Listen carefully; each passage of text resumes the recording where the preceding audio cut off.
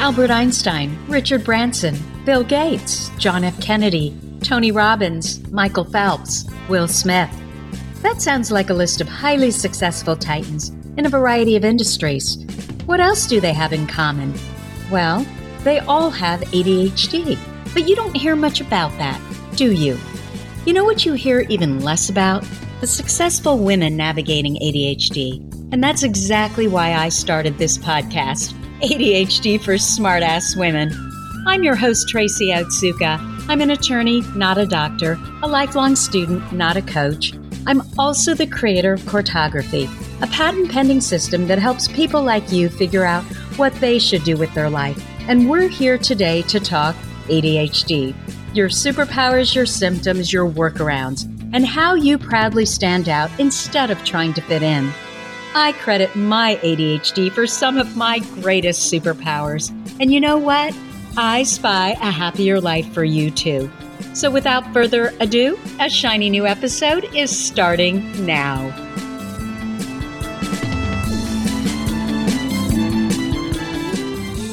Hello, I am Tracy Otsuka. Welcome to episode 51 of ADHD for Smartass Women.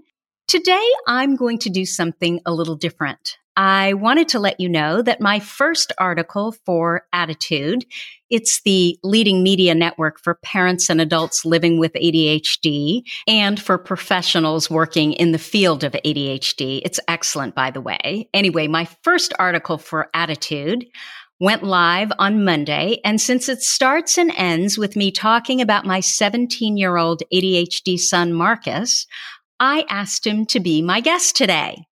Now, if you want a real ADHD underdog success story, I think you might like this one. Without giving too much away, Marcus has finally found the right fit in high schools and just in the nick of time, his senior year. And he got some great news a couple of days ago that he's going to share with us. And honestly, that great news is probably the only reason he was willing to come on our podcast today. So anyway, I want to start by sharing the piece that I wrote for Attitude. The link will also be in the bio. They always say in the bio. I think it should be in the resources. Okay, so I'm going to read the article. When my son Marcus was diagnosed with ADHD at the age of 12, I met with a psychologist to learn more about it. Instead of answering my question, she told me to reduce my very ambitious son's expectations so he wouldn't be disappointed in life. Who would ever tell a child that? Not me. Instead, I fired her. 8 months later, I received the same diagnosis. That's when it dawned on me that had my mother taken the same bad advice, I would have never graduated from college, completed law school, or received a second graduate degree. That's also when I made it my mission to change the somber conversation around ADHD. I've long subscribed to the theory that whether we think we can or think we can't, we're right. I choose to believe that I can. Do I have weaknesses? I do. I'm never on time for anything that's not business related. My husband will affirm that that means my business, not his. I'm incapable of washing a load of laundry just once. The smoke alarm is the only reason my house hasn't burned to the ground. And I cannot tell a linear story to save my life or yours. But the flip side to my ADHD weaknesses are my great strengths. I'm not hyperactive, just otherworldly energetic. I'm not distractible, just incessantly curious. And yes, I'm impulsive. But isn't it Dr. Ned Hallowell himself who posits that creativity is simply impulsivity gone right? The truth is that I felt different my entire life. I've always been too much. Too chatty. As a child, they called me the Burlingame Blab after my hometown, and because I'd share family secrets to anyone who'd listen. Too intent on challenging the status quo, I proposed to my husband by flying a plane over Singing Beach, Massachusetts. Too ambitious? I go big or I go home. Too willing to say exactly what's on my mind.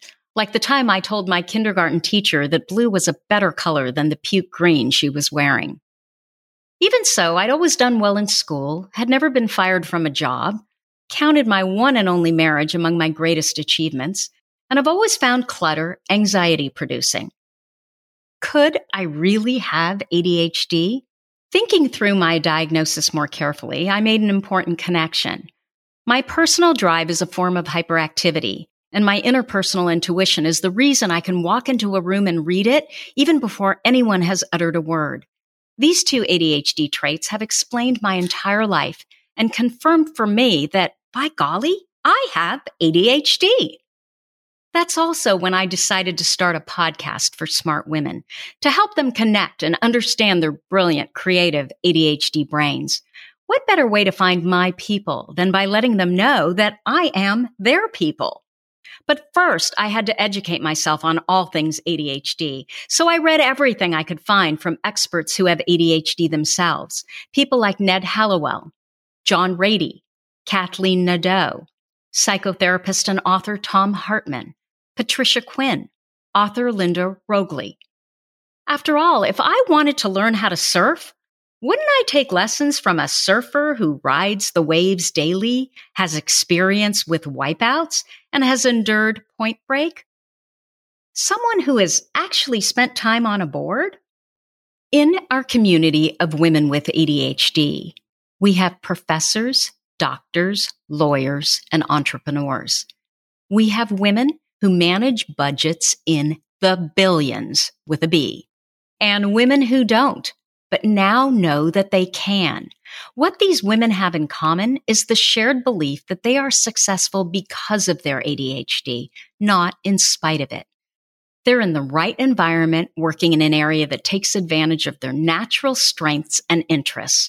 These women are action-oriented. They don't think about what they can't do or what they wish they could do. They go out and do it. I have never met a person with ADHD who wasn't truly brilliant at something. That includes my son Marcus, who has been my greatest teacher. This fall, Marcus started his first semester as a senior in his third high school, the school where he's finally cracked his learning code. At his new school, he's earning a 3.7 GPA, playing varsity basketball, discovering a love for economics, and applying to colleges. Marcus taught me that creative ADHD brains need more structure, not less.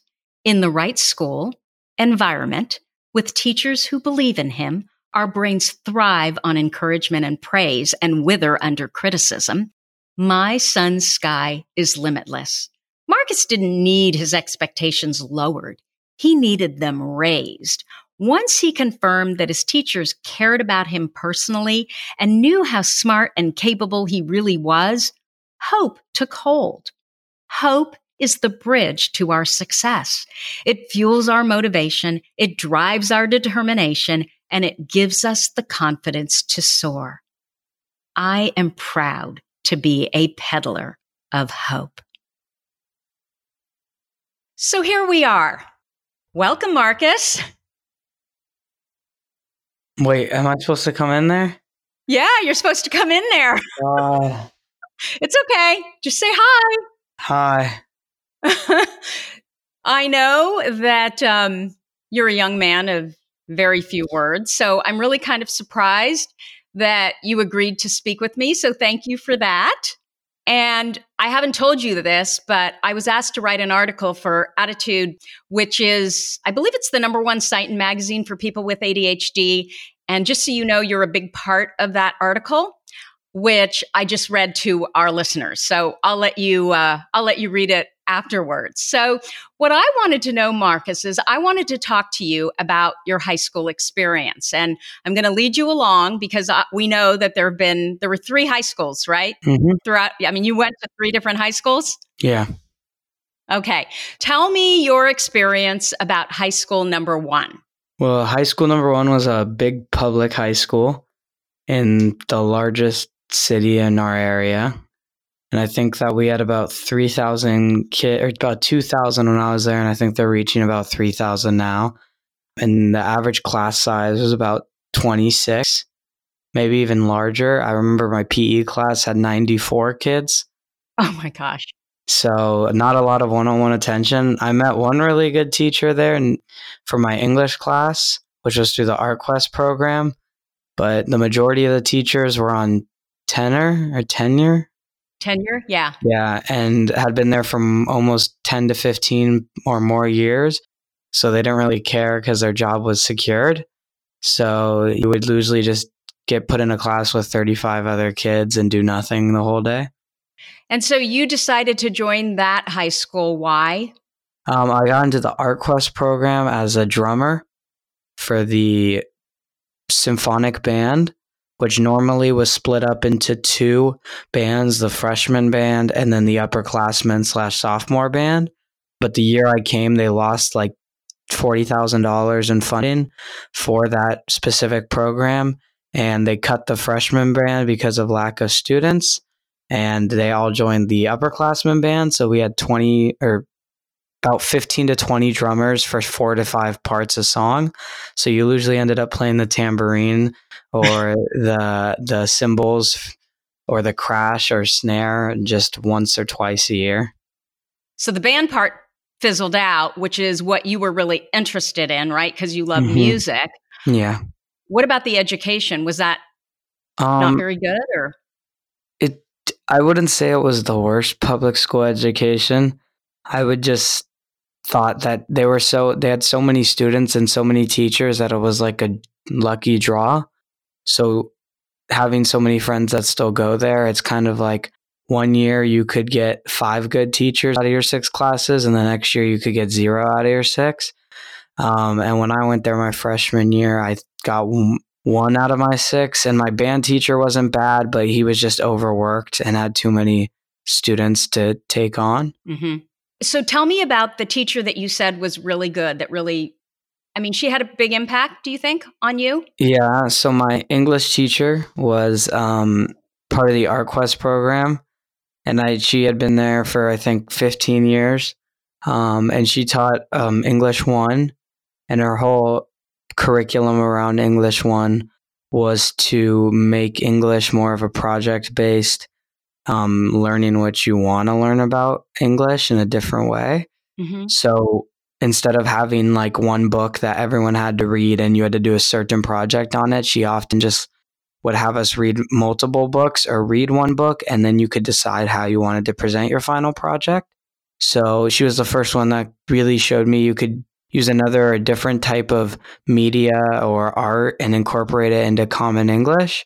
So I remember from my freshman year, the first project I ever did is I don't remember the name. I think it was Hip Hop Throughout the Years or something like that by a well-known hip hop writer. And it basically described the roots and fruition, or like how hip hop came to be. And it went from about 1965, I think, to all the way to modern day music, which at that point of the book being written, I think was about 2010.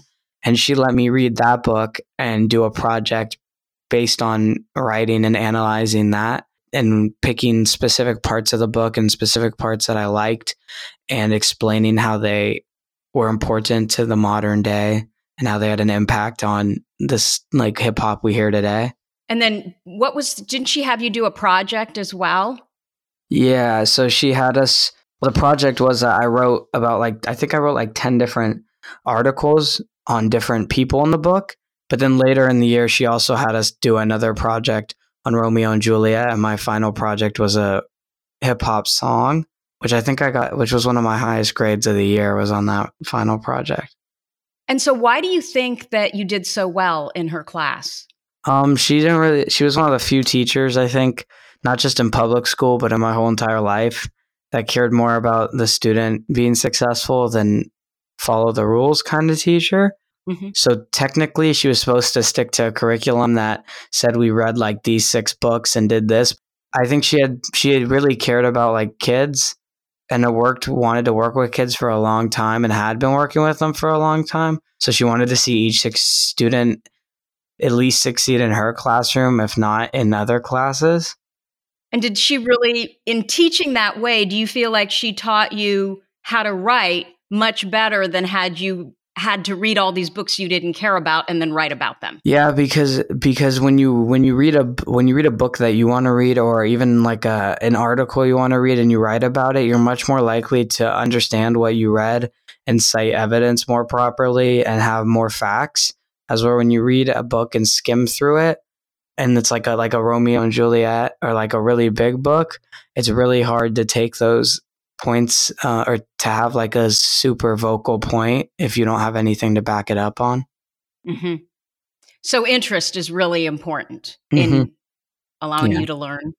Yeah. Okay. So you decided to leave high school one because? It's just that the band program had no funding, and the original reason I came there was not a vital reason to stay or a good reason to stay. And on top of that, it was just too big of a school and too many kids to really have any chance of being seen. And you knew at that point that was important for you. Yeah, I think it's important for, most kids in general. And I think also even more important for most guys in high school to feel like they can have like a teacher they can rely on to talk to. Okay. Tell us about then you chose high school number 2. You kind of chose it. Actually, you were going to go to high school number 3, but then we came to you and said, wait a minute, we think high school 2 is exactly what you're looking for. Yeah. So I went to high school number 2, which was a private, non-religion, just normal private affiliated or non-affiliated school. And it was a startup. And it was also in Santa Rosa, in a little bit different area, but it was still in the same city. And the school basically promised that they would teach to the student and each student a unique way and show them how they could alter curriculum and learn any which way they wanted to. And it was so very they would teach small. to interest. Yeah, I think, and it was very, very different than Santa Rosa. It had only 20 something kids the first year it started, and almost the same amount of, almost like a teacher to every 4 kids. And so why did you decide to take a shot there? I think that they were really convincing in the way they presented the school.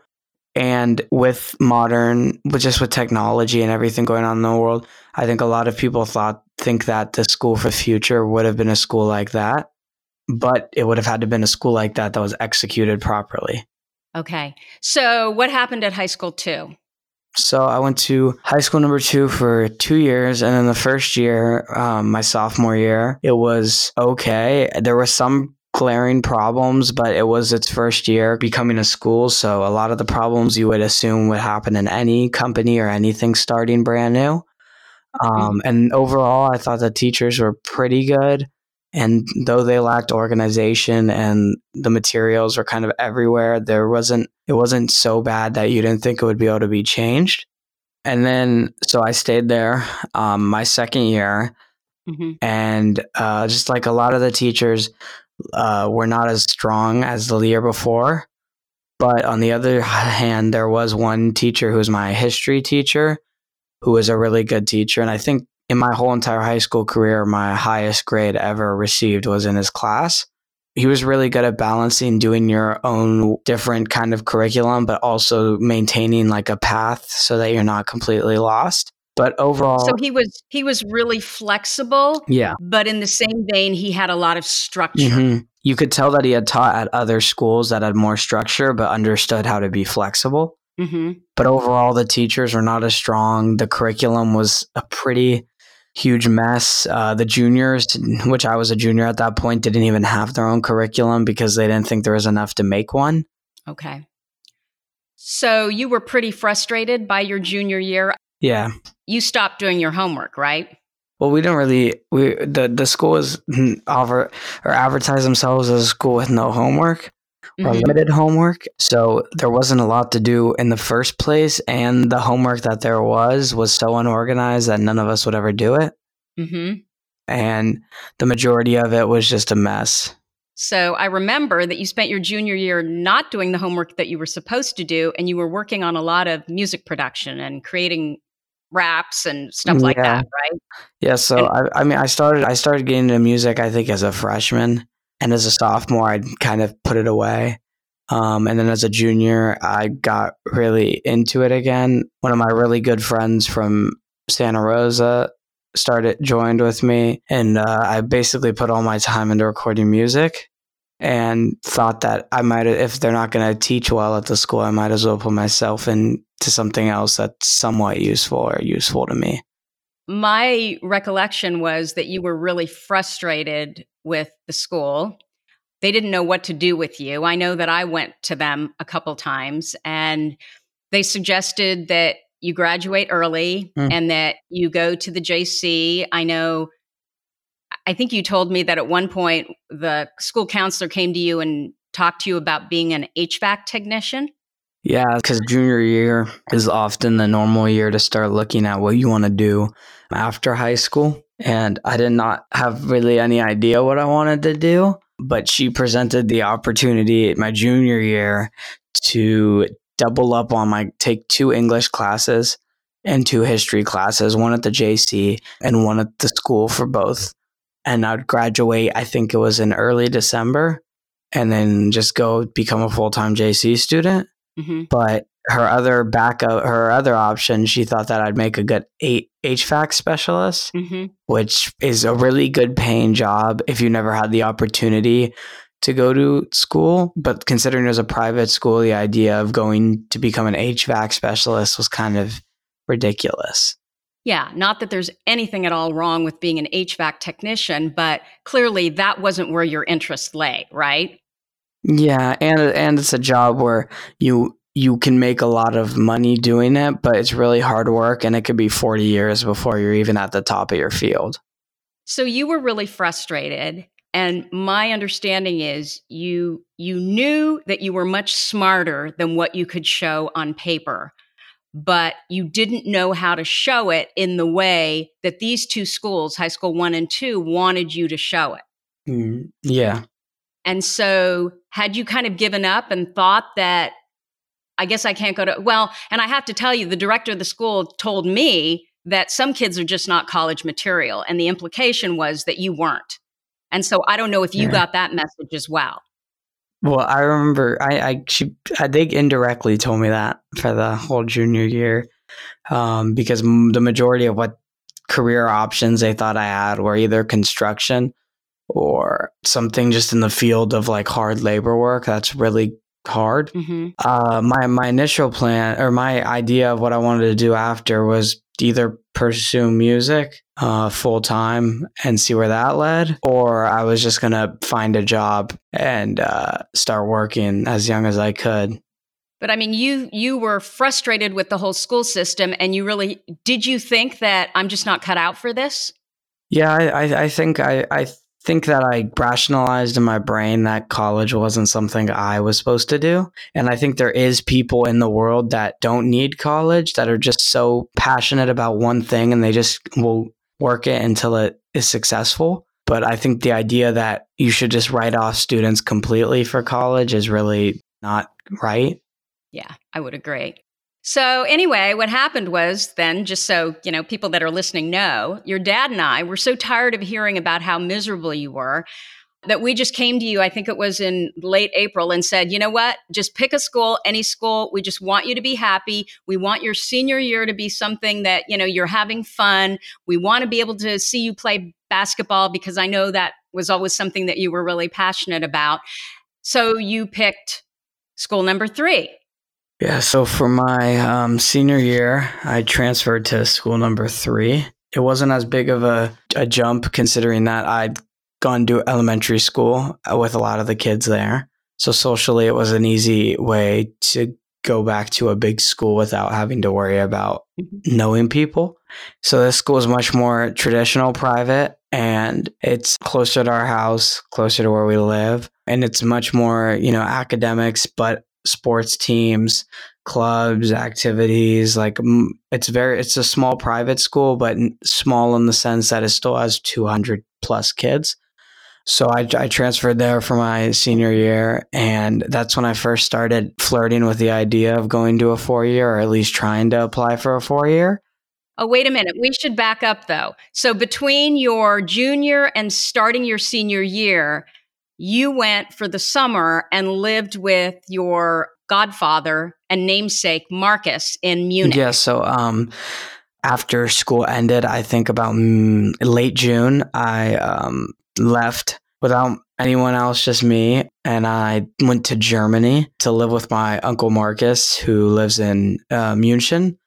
And so I went to Germany. I met my cousins in Italy, and I also went to Paris. And I think in my whole entire life I've lived, which is a short span, but it's probably the most meaningful thing I've ever done and most eye-opening thing I've ever done. It really woke me up to how much there is to offer, not just in the US, but there's so many other countries that are so unique and interesting and fascinating. And I think it sparked like my interest for traveling. But I think when I was in Europe, that's when I first started thinking about a 4-year. I actually originally was looking at applying to a school in Paris, because after I went to Paris for I think about 5 days or 4 days, it was my favorite city I've ever seen or visited. It was like out of a movie. So I was looking at schools in Paris. I also looked at the Berlin School of Business, or one of those, and a couple schools like the Geneva College in Geneva, Italy. Genoa? Yeah, but Geneva is the name of the college. Oh, okay. The Italian has a V. Okay. And so I think that was one of the biggest things that I've done in my life, most influential things. And it was really interesting because my uncle Marcus met my parents by coming from Germany to Petaluma. Mm-hmm. And when he was 15. Yeah, and he was 15, so a little bit younger. But he lived with them as a foreign exchange student, I think for 5 months, right, Mom, or a little less? I think it was about 4 months. So he lived with them for about 4 months, and he thought that was one of the most eye-opening experiences of his life.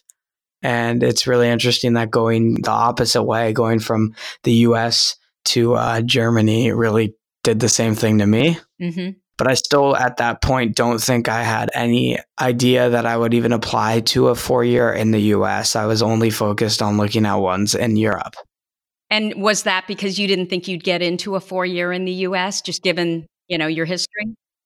Yeah, just really hard to get into US schools. And in international students, if you're an international student, when you apply for a school in Paris, so there's usually less, and they want to take more students from the US just so that their schools have more foreign exchange students in college.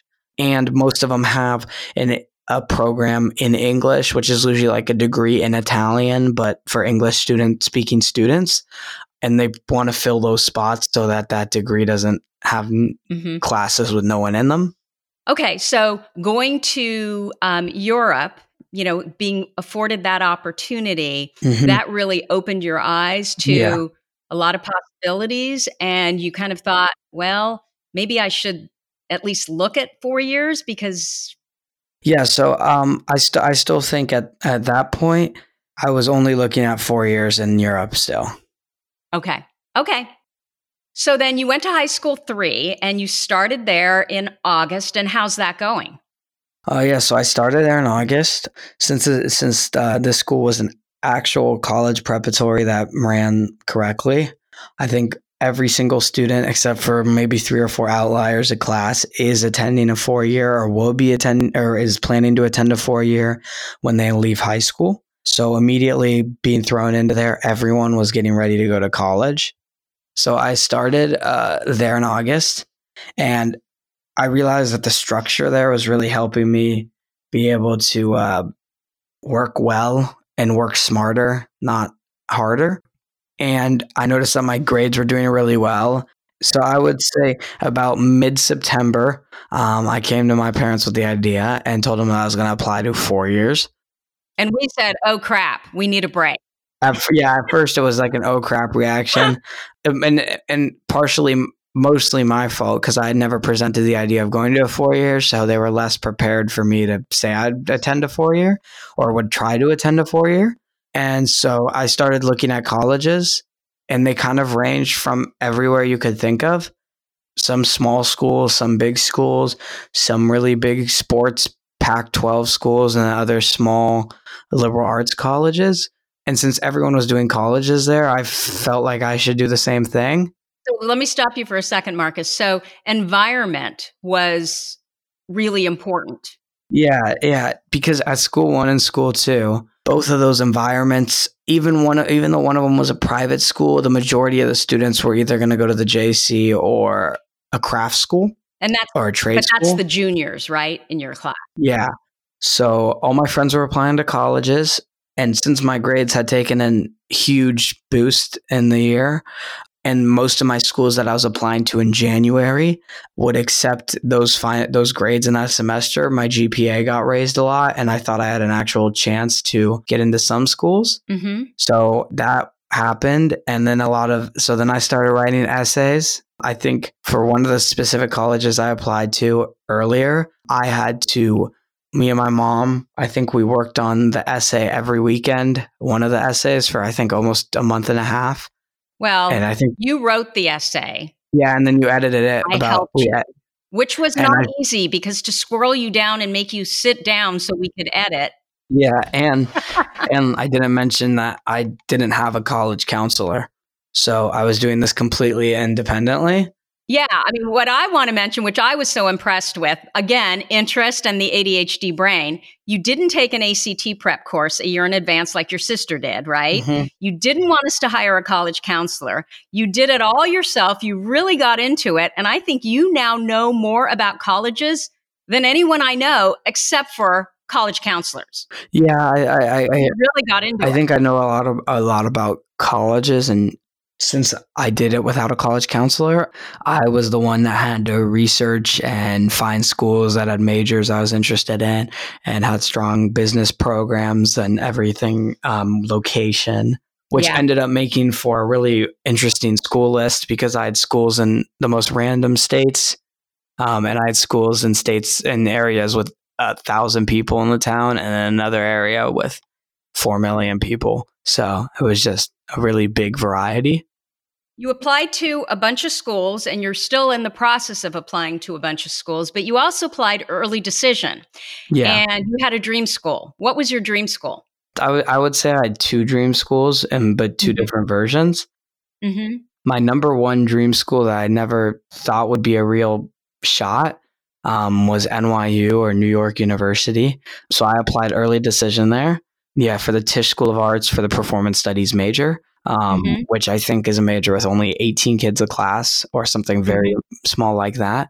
And then my second dream school, which was my more realistic one, was University of Oregon, but I was applying there later. But I had a lot on my list. So I applied to NYU early decision, and I assumed that I would not get in or that they would waitlist me, but most likely get rejected. So I kind of chalked that up and threw it away. And we started looking at other options that were more realistic. Yeah. And so what happened on Wednesday? So actually on Thursday. Oh, sorry. On Thursday, I opened the portal, went to view my admissions decision, and found out I'd got into the Tisch School of Arts for the class of 2024. Early decision. Wow. Your sister goes there too, right? Mm-hmm. Same program too. Same program. So you guys are the first legacy, brother and sister. But she did the traditional route, right? Yeah. She got really high ACT. She got really good grades. She worked her rear end off. And you went a different way. Mm-hmm. And so I want to know, why do you think you got in? I think there's 3 main reasons. I think number one is that out of all the schools in the country that are really hard to get into, NYU is one of the few that actually looks at the person as a whole and what they offer to the school, not just grade wise. I think the second reason is they made me write a portfolio. Mm-hmm. So I wrote an 1,000-word essay analyzing a music video by a Filipino rapper from the Bay Area named MB Nell. And basically, I described the music video, what goes on in it. It involves the killing of basically a whole entire friend group until there's one Filipino kid left. And this is based in, I think, Stockton, because that's where he's from. So technically not the Bay Area. So I analyzed that. And then I also tied that into the model minority myth, which is a paper I did in my junior year too. And it's the myth that all Asian Americans are making more money than the average than any other race in the country, which is not close to the truth. So there's a giant gap between East Asians and Southeast Asians. The highest paid races is Indian, Chinese, and then I think it's Korean. Filipino, right? Oh, yeah. No, I think you're right. I think it's Korean. Korean. Filipino's like middle tier. Mm-hmm. So then if you look farther into it, you actually see that Bhutanese, Burmese, and Laotian people make the lowest amount of money of any subcategory of any race in the US. And what's horrible about this too is that it's not documented. So if you're a kid, an Asian American kid growing up in a bad neighborhood, you'll never see that reflected on a TV. You'll only see these wealthy portrayals of Asian Americans or these nerdy portrayals like in The Big Bang Theory. So that's one of the big problems going on too. And then the second big problem is that since Asian Americans, there's this myth that they don't make or they make more money. A lot of elder people, especially Chinese Americans that live in New York, can't get the benefits they need because they get written off immediately because they're Asian American and they want to give the benefits to someone who's not Asian American. And so then did you submit something else too that was part of your portfolio?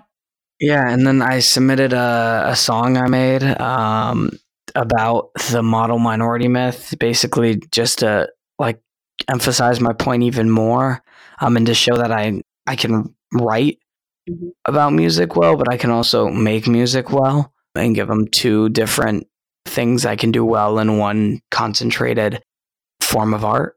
So yeah, I made a song too, and I think that really helped. And then I think the third thing that really benefited me is I think that my Why NYU essay, which was their mandatory secondary essay on the Common App, was really strong, specifically because I flipped the question.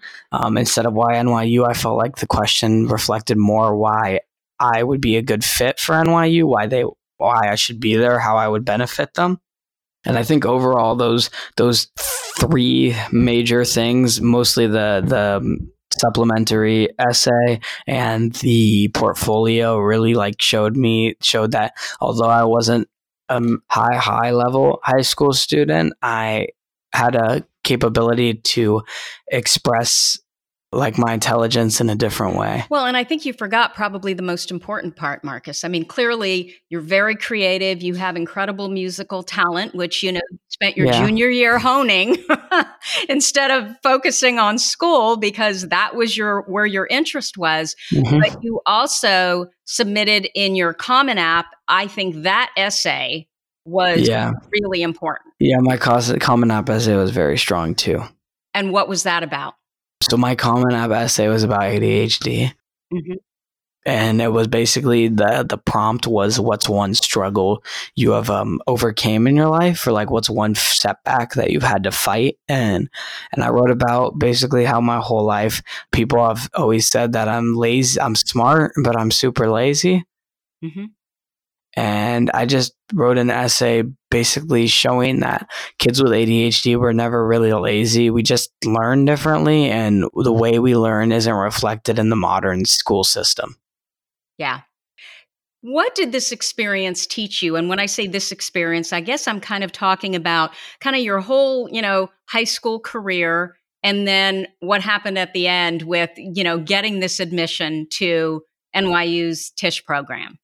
I think the number one thing it taught me, and the number one thing that it could teach other people, is that you're not, 1 year isn't going to reflect your whole entire body of work, if that makes sense. Just to other high school students, people that are younger, maybe freshman or sophomore, if you find something you're passionate about, that can mean a lot more to you, and it will benefit you. And I think schools in general are starting to see that. And I think that if you find something you're passionate about and really express why it's important, that they'll understand the reason that you have struggled in other departments of school. Okay. Did it also teach you that there's no one way of getting to where you want to go? Yeah, definitely. It taught me that you can get to the finish line of anything in 500 different ways. And I think everybody has a different way of doing it. I don't think one person, or I don't think multiple people can have the same exact path every single time and get the same result every single time. So I think there's definitely different ways too. And I think that if you have a kid who's interested in something else, I mean, yes, school is really important, but if he really is passionate about something, that's going to help him more in life than just being in an AP classes, and being the stereotypical like smart kid. Right. So what you're saying, I think, is that whatever they're passionate about and whatever they love, they've got to keep on that path because they know it, and don't let the school system and teachers and even their parents dictate what it is that they should be doing next, that there are different ways to get to where you want to go. Yeah. And it kind of makes sense to me that a school like Tisch, who attracts so many creatives, would want a kid like you, and not a kid that necessarily takes a bunch of APs and has 900 community service hours but the thing is too, there's nothing wrong with that. No, it's right? just different ways to get into the same thing. Exactly. So Marcus, you got into Tisch NYU because of your ADHD, I believe, not in spite of it. If you hadn't been really open and honest about ADHD and how it presents for you, and your story about how hard it was for you to figure out on your own kind of how your ADHD brain learns, I don't think you would have gotten in. Plus the fact that you are creative, you are the way you are because of your nonlinear ADHD brain, right? Yeah. So what you did by talking about your ADHD was you educated, in this case, the admissions people about ADHD and how it presents for you. And like certainly in my podcast and in our Facebook group, I talk to a lot of women who are terrified that someone may discover that they have ADHD or their kids have ADHD. So they live within this cloak of shame. What do you think about that? I mean, are you really open with your friends about your ADHD? Do you talk about it? Do you try and educate them about it? I don't really think I try to educate people on ADHD as much. I'm very open with that. I don't care that I have ADHD. I mean, I don't think it's impacts, like I think it's a positive more than a negative in most of my life, in the majority of my life. I just think that the more afraid you are of having ADHD, or the more afraid you are for people to find out, the more you're just gonna put yourself in like an anxiety and not want to do anything. I think there's a lot of things that you do so much better with ADHD that there's no reason not to be like happy or fine with it. Yeah. Do you know that by the time a kid with ADHD is 12, they've heard 20,000 more negative messages than a child without ADHD? But does that make sense to you? Yeah, probably. So what advice do you have for a teacher who has an ADHD student? Let him do what he's passionate about. I think the problem with the school system is that we care more about teaching from a book than teaching to what students really want to do. And I think that you can't have, if you're in a public school, it's impossible to tailor it to one exact student. And if you have a big class, but I think that in all the schools I've been in, one thing teachers that have been impactful do is that they ask the students what they want to do. And the majority of students will always pick something more creative and more fun than doing just a basic piece of writing. How important is it, do you think, that a teacher really cares about an individual child and for each of their students really looks for what is that kid's strength? I think it's really important. I just think though there's an unfair advantage to people like me because I've had the opportunity to go to schools where they can do that more. But I feel like if you come from an at-risk area with violence and teachers that are scared for their life, those are the kids that are going to end up not being able to succeed just because of where they came from. So I think there's still a very big gap. So I think it's important, but it's really hard to do depending on where you live. Would you change your high school experience now looking back? I think when I was at my second school, I wanted to, but then looking back at it now, I don't, because I think it really taught me grit and being able to power through something and prove the system wrong in a way. And I don't think if I'd gone to high school number 3 for 4 years, I would have even gotten into NYU, because I think I would have been a stronger student grade wise, but would have had less of a supplementary, like life experience that you could talk about. Yeah, I would have had a lot less to present music wise and everything else. How do you think that you're different from your friends? I think I'm just more creative than the normal kid. I just really like doing stuff. I always have enjoyed doing stuff a different way than everyone else. Even the way I did my college essays, all my friends had it proofread by thousands of teachers and college counselors, and I think I've always just wanted to do it the opposite, because they probably see 1,000 essays a year edited by so many people that clearly just sound way too cookie cutter and like an English teacher edited it. So I've always just wanted to be a person that challenges the status quo, challenges the normal. I think that's what makes me different. Oh no. Yeah. I wonder if that's genetic. But now I'm going to a college where everyone challenges the status quo. So yeah, absolutely. So 6 months ago, you were planning on attending the JC and you were trying to figure it out. You weren't planning on moving clear across the country and attending NYU. Things change really quickly.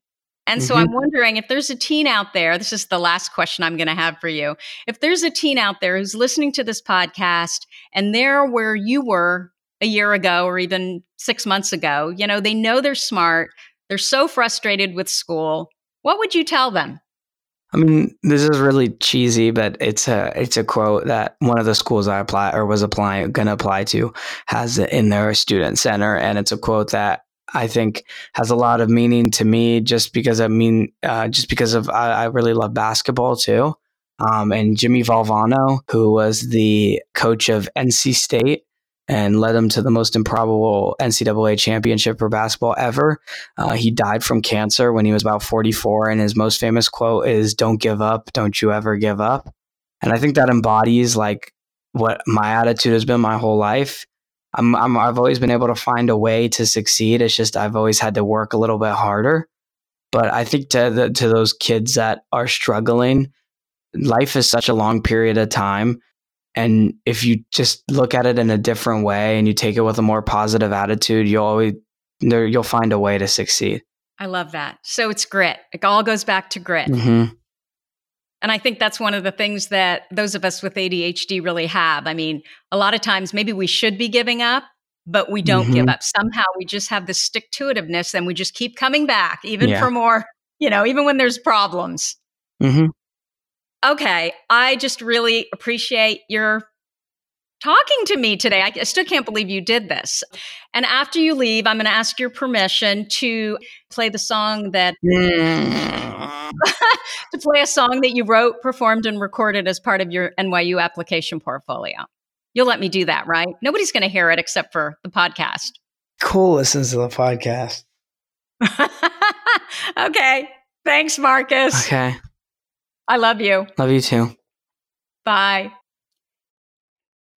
After listening to what Marcus just said, I had some ahas. It's not that I haven't said these things before, like the first one. There really is no such thing as a failure. And I know I talk about this a lot, but when it's really staring you in the face and it involves your child, it really hits home. So yeah, there really is no such thing as failure. There are only lessons. And I am beyond grateful that my son at 17 realizes that while he's going through whatever new hell he might have to go through, we all do, right? That most of the time we can't see how it's all going to work out when we're in it, when we're looking forward. We can only see how it all worked out when we're looking backwards. And I know Steve Jobs said this often. Specifically, I remember seeing it in his Stanford commencement address. but it's so true. You know, we learn so much about ourselves and what we're capable of from the really difficult experiences. And when we're in them, we often don't even realize what a lesson it's going to be. Second thing, you know, I don't care who the kid is. Stop reducing expectations that you have of them. We really need to focus on kids' strengths, what they love. You know, my son is very, very good at math. He's always been really good at math. He's just one of those kids that could just calculate in his head from the time he was, knee high. But he's always hated math. You know, he hated algebra. He hated geometry. He hated trigonometry. He just couldn't see its use. It made no sense to him. I remember him constantly saying, when am I ever going to use that? And we knew he was smart in math, but because he didn't do well in it, we kind of wondered, is he really smart? And then we had him tested and we couldn't believe how smart he was in math. Now, his senior year, this fall, he took a class in economics and he absolutely loved it. He could finally use his gift of math in a way that made sense to him. You know, I think that as ADHD people, we are very practical, aren't we? If we don't understand why we have to learn something, we just can't learn it. Another thing, environment is so important to the ADHD brain. Who knew that it would be the Catholic school with tons of structure that would work best for Marcus and his brain? But then when you really think about it, it actually does make sense. You know, we have these nonlinear brains. So the school that provides the most linear structure, it kind of calms our brains down, right? It reduces anxiety. We know what to expect. You know, at the school he's at, there's an online portal. It lists his homework. It tracks his grades. It shows him the tests that are coming up. It helps him to organize his brain. And I swear he's on that portal many times a day just to make sure that he knows exactly where he is. You know, that was Marcus's biggest complaint about the two previous high schools, but especially high school number 2. He never knew how he was doing or what was due because the organization was so lacking. There was no online portal. Beyond that, though, you know, St. Vincent's High School number 3, it really provided the positive emotion that is so important to us with our ADHD brains. He has happy teachers who care about him personally, who see his potential. And that's the key. You know, if they don't see his potential, he's just not going to do well there. You know, we are so affected by positive emotion. You know, teachers who can only point out everything that a child or teen is doing wrong, frankly, they should just not be teachers. It damages our ADHD kids' self-esteem to constantly be told everything that we're doing wrong, rather than a focus more on what our strengths are, what it is that we do well. It doesn't mean that you can't point out weaknesses. You can't point out how that child could do better on this particular assignment or that particular assignment. But we always have to lead with positive emotion, and that starts with focusing on a child or an adult's strength, especially when we have ADHD. For any kid, right? For any adult, but especially when ADHD is involved.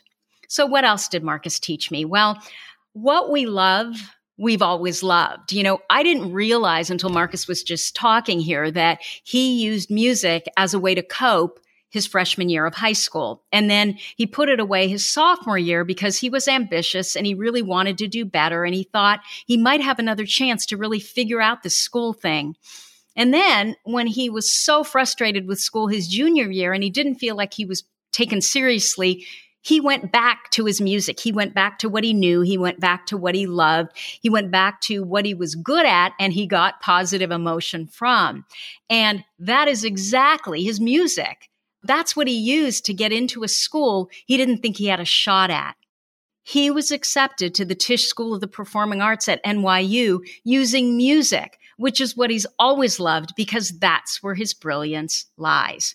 He couldn't compete with the ordinary, right? He couldn't compete with those students who had incredible grades or really, stellar test scores or over-the-top extracurriculars.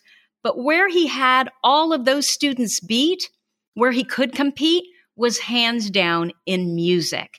And so it's so fascinating to me. It just kind of gives me goosebumps. When people ask, where do I find my purpose?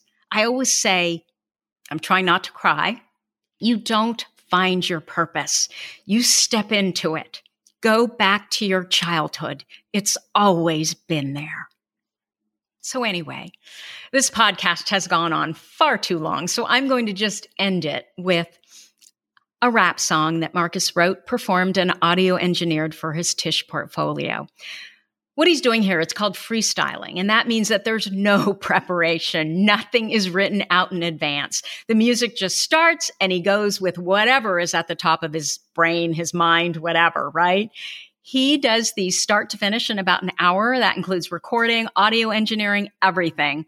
And this just goes to show that every ADHD brain is so different. I could never in a million years do this. It would sound so stupid. It would be so disjointed. It would not make sense. It would just be awful. But this is what Marcus does really, really well. Anyway, as Marcus mentioned, the piece is about the model minority. There is profanity. It's all about social and political justice. So if you're really conservative, turn off the podcast now. Okay? Anyway, that's what I have for you this week, and I hope you're having a wonderful holiday. Thank you so much for allowing me to share my son with you.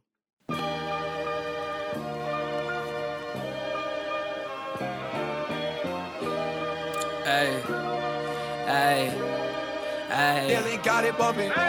Power to the people, but we don't have no power trying to make us feel equal. One knocking down the towers, false portrayals on the news make us all seem rich when in reality, half of us don't own shit. Using manipulation to come play a trick, playing into the game like we was human joysticks. See, what you see is often not the facts, and what they tell you on the news is often all just cap. All races but white still subhuman unless we making racks, and we ain't shit unless we give it back to the government. That shit be whack. I ain't finna bite into the never-ending cycle. Never show the poor or the struggling, only the smiles. This shit be so vile. I'ma make America kiss my ass for a while. Hey, see that portrayal of that kid on the news makes him think he's not good enough cause he ain't good at school. Hey, see it's cruel. You making people think that the stereotypes are true when they really ain't got no clue. Hey, yeah, we ignorant. We don't know shit about our neighbors. We just different, man, but we still gotta come together cause our differences make us unique. And if you can't see that, then the future is bleak. How we supposed to come together when the world is full of hate? They gon' judge you by your race, they gon' spray mace in your face, and they gon' tell you to run away cause you from a place where people shoot shots. So that more important than getting to school or a job, cause you need to survive so your family can live the life. But they ain't finna put that point in perspective. They gon' lie, they gon' say that you a statistic of the hood and that you was born to be up to no good. So how we equal when we have different paths? And how we equal when you love us when we get in cash? But when we don't got the bag, the government only love us when we doing tax. No cap. Like Korematsu in 1944, they still abusing the power to go and suppress our movements. But they can't stop the power we have. We were born to be free, but haven't had it in the present or past. And you know that's a fact. We wasn't human then, we ain't human now. And they ain't gonna change till we come and take the crown. Pride to your people, never put your hand down. Facts.